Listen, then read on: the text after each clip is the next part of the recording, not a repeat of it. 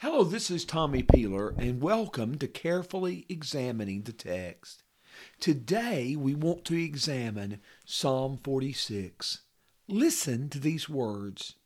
For the choir director, a psalm of the sons of Korah, set to Alamoth, a song. God is our refuge and strength, a very present help in trouble. Therefore we will not fear, though the earth should change, and though the mountains slip into the heart of the sea, though its waters roar and foam, though its mountains quake at its swelling pride. Selah. There is a river whose stream makes glad the city of God, the holy dwelling places of the Most High. God is in the midst of her. She will not be moved. God will help her when morning dawns. The nations made an uproar, the kingdoms tottered. He raised his voice, the earth melted. The Lord of hosts is with us. The God of Jacob is our stronghold. Selah. Come, behold the works of the Lord, who has wrought desolations in the earth. He makes wars to cease to the ends of the earth. He breaks the bow and cuts the spear in two. He burns the chariots with fire. Cease striving and know that I am God. I will be exalted among the nations. I will be exalted in the earth. The Lord of hosts is with us. The God of Jacob is our stronghold. Selah. Psalm 46 should be divided into three parts. I can say that with confidence because the Selah at the end of verse 6, at the end of verse 3, at the end of verse 7, and the end of verse 11 divides the psalm into three parts. Verses 1 through 3, natural catastrophe is described. I think in hyperbolic terms of hyperbole. It's described in order to emphasize we can trust God. In verses 4 through 7, a military attack is described in terms to lead us to trust God. And then God's exaltation among the nations is described in verses 8 through 11. This psalm is sometimes classified as a Zion psalm, but it doesn't mention the name Jerusalem. It doesn't mention the name Zion. It does make reference in verse 4 to the city of God. Some describe it as a psalm of confidence, but maybe none of these descriptions do justice to Psalm 46.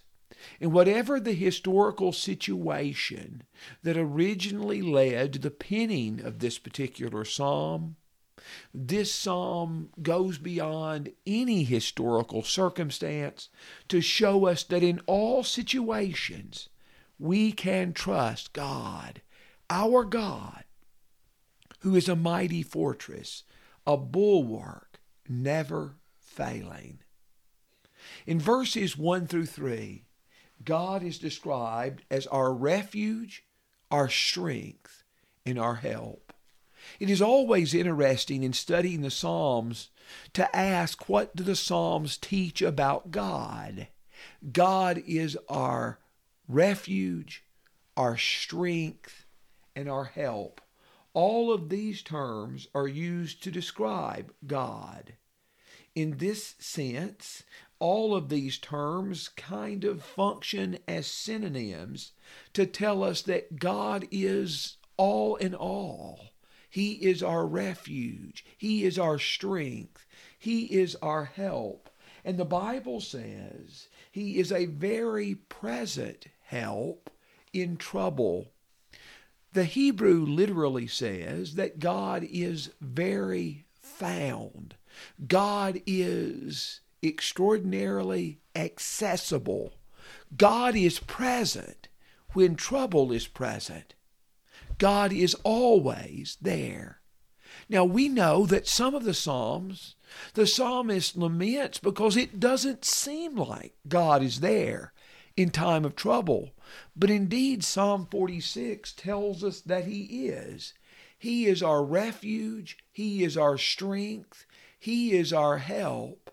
And He is very easily found in times of difficulty.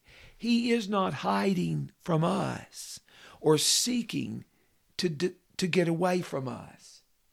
And the Bible says because of who God is, because He is our refuge and our strength and our help, we will not fear.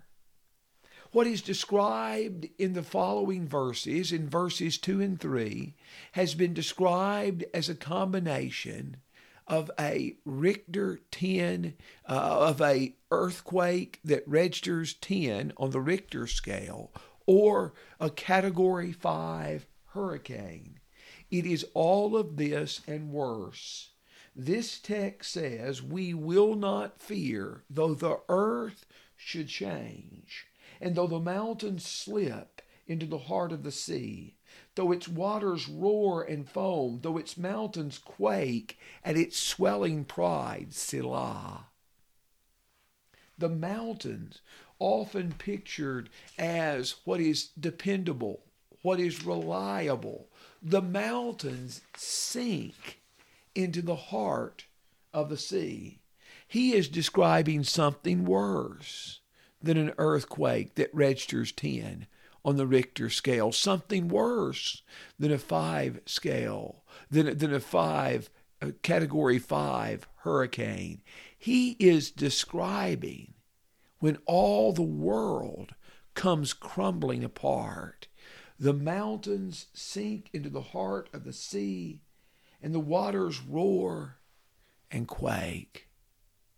He is describing when the world is turned upside down. Maybe that's how the people felt in the World Trade Center on September 11th of 2001. Maybe that's how the people of Ukraine feel right now as the bombs explode around them. But the writer says, we will not fear. Do you believe that God is your refuge, your strength, and your help in time of trouble? Can you say, we will not fear? And I acknowledge it is one thing to say we will not fear if things are good in your life. It is another thing to say we will not fear if all your world is presently coming apart. But because of who God is, we cannot fear. We can live without fear, above fear. Verses 4 through 7 describe a military attack. I think in some ways this description of a military attack is meant to be a parallel picture to the natural catastrophe of verses 1 through 3. A reason I say that is because in verse 6, the text says, the nations made an uproar. I'm reading from the New American Standard Bible, but that word uproar in verse 6 is the same word translated roar in verse 3. In verse 3, it was the waters that were roaring and foaming. But now in verse 6 is the nations that are roaring and making an uproar. To some degree, the circumstance described in verses 1 through 3 is meant to be parallel with the situation described in verses 4 through 7. In verses 1 through 3, though, the waters were a threat, as the mountains were sinking into the heart of the sea, and the waters were roaring and foaming. But now, these waters of chaos have been tamed by an all-powerful God, and they are made a stream to give life-giving water. In verse 4, there's a river whose streams make glad the city of God, the holy dwelling places of the Most High. God is in her midst. She will not be moved. But the nations have gathered. In verse 5, the nations made an uproar. The kingdoms tottered. He raised his voice, and the earth melted. The Lord of hosts is with us. The God of Jacob is our stronghold. Selah. The Lord of hosts. You notice the word Lord used in verse 7, in verse 8, and later in verse 11. Generally in this section, Psalms 42 through 83, the word Yahweh is not used frequently, but it's used 3 times in the midst of this psalm. It's very interesting to look at that word translated slip in verse 2 and tottered in verse 6. Again, I'm reading from the New American Standard Bible. But in verse 2, the mountains slip into the heart of the sea. But the word slip in verse 2 is the same Hebrew word used in verse 6 when the Bible tells us the kingdoms tottered. So the mountains, the symbols of stability, are sinking into the heart of the sea. And the kingdoms that seem so powerful are tottering. But the same word that's translated slip in verse 2 and tottered in verse 6 is translated moved in verse 5. And the text there says, God is in her midst. She will not be moved. The mountains may be moved. The nations may be moved. But God will not be moved. Therefore, those who put their trust in Him have no reason to fear, even if the mountains are moved into the heart of the sea, even if the nations are moved and they tremble and fall apart. God will not be moved. God is our source of security. In the midst of a world of instability, our security, our strength can be found in God. The Lord of hosts is with us. The God of Jacob is our stronghold. He is our refuge. He is our strength. He is our help. And He is our stronghold. And so in verse 8, come behold the works of the Lord, who has wrought desolations in the earth. He makes wars to cease to the ends of the earth. He breaks the bow and cuts the spear in two and burns the chariot with fire. God in verses 8 and 9, has acted powerfully, and God has forcibly disarmed a world of its military weapons. He makes the wars to cease. He breaks the bows in two. He burns the chariots, and some defend the reading shields there in verse 9. But whether it be shields or whether it be chariots, the idea is that God will bring an end to all these weapons. And the Bible says in verse 10, cease striving, or be still, some translations have, and know that I am God. Now this isn't just a call to believers for careful meditation.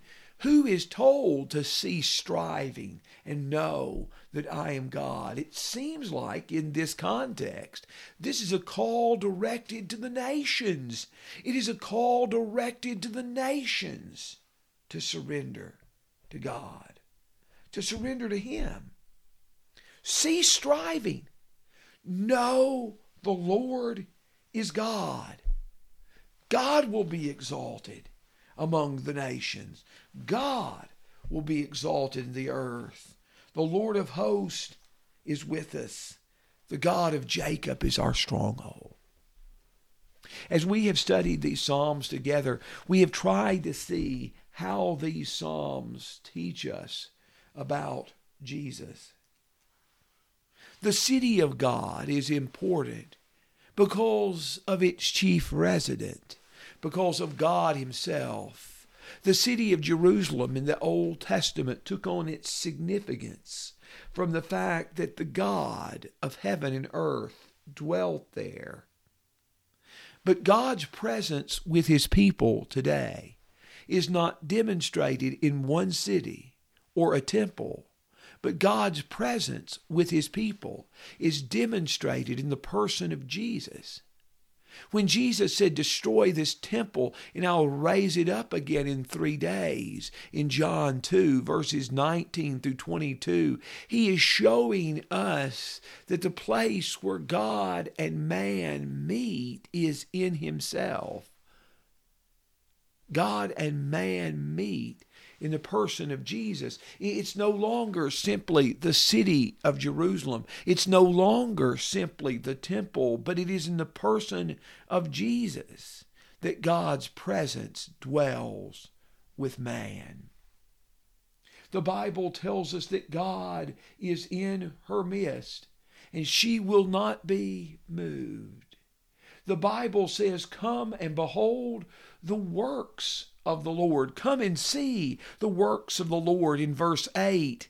Do you remember when Philip called Nathanael in John 1 verse 46 and said, come and see, come and see, come and behold the works of the Lord. Nathanael ends that discussion by declaring that Jesus is the King of Israel in John 1 in verse 49. In this particular passage, the text says, come, behold the works of the Lord. But this chapter also emphasizes the death and resurrection of Jesus. The Bible says in verse 5, God is in the midst of her. She will not be moved. God will help her when morning dawns. Morning dawn was often the time of deliverance. That was true of the Exodus from Egypt in Exodus chapter 14, verse 27. Or I should say it's true of God dividing the sea for Israel and drowning the Egyptians. It all happened at morning break. And that deliverance foreshadowed an even greater deliverance one morning, when women went to the tomb of Jesus to finish the work of anointing the body. Matthew 28, Mark 16, Luke 24, and John 20. And as they come to the tomb at the first light of morning, they find that He is not here, but He is risen. God will help her when morning dawns. And morning was the time of the resurrection of Jesus.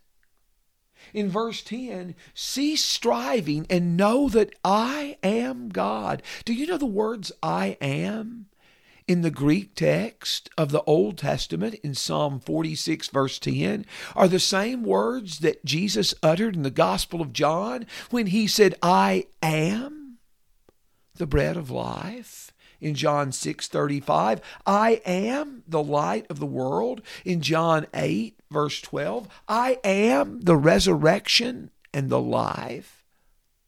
In John 11:25, or I am the way, the truth, and the life. In John 14, verse 6. Cease striving and know I am God. Christ calls on us to listen to these words. I will be exalted among the nations. I will be exalted in the earth.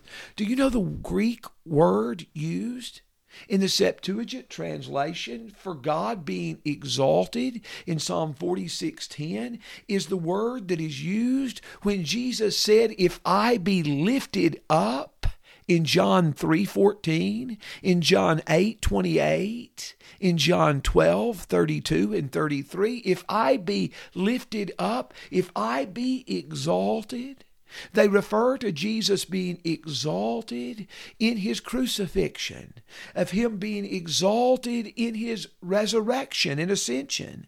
You notice the same word is used in Acts 2:33, in Acts 5:31.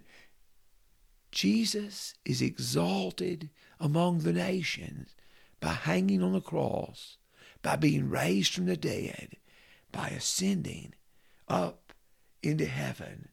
I will be exalted.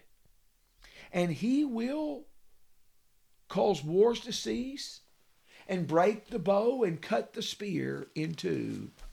In Zechariah 9, the Bible talks about a king coming to Jerusalem, riding upon a donkey, endued with salvation. And the Bible says in Zechariah 9 and 10, that he will cut off the chariot from Ephraim and the horse from Jerusalem, and the bow of war will be cut off, and his dominion will be from sea to sea, and he will speak peace to the nations. That is talking about Jesus, according to Matthew 21, verses 4 and 5. Yes, he will be exalted among the nations, and he will cause all wars and troubles to cease. And therefore, people like you and people like me, because of all Christ has done, who have been barred access from the tree of life, can once again be welcomed in to the city of God, as Revelation 22 talks about.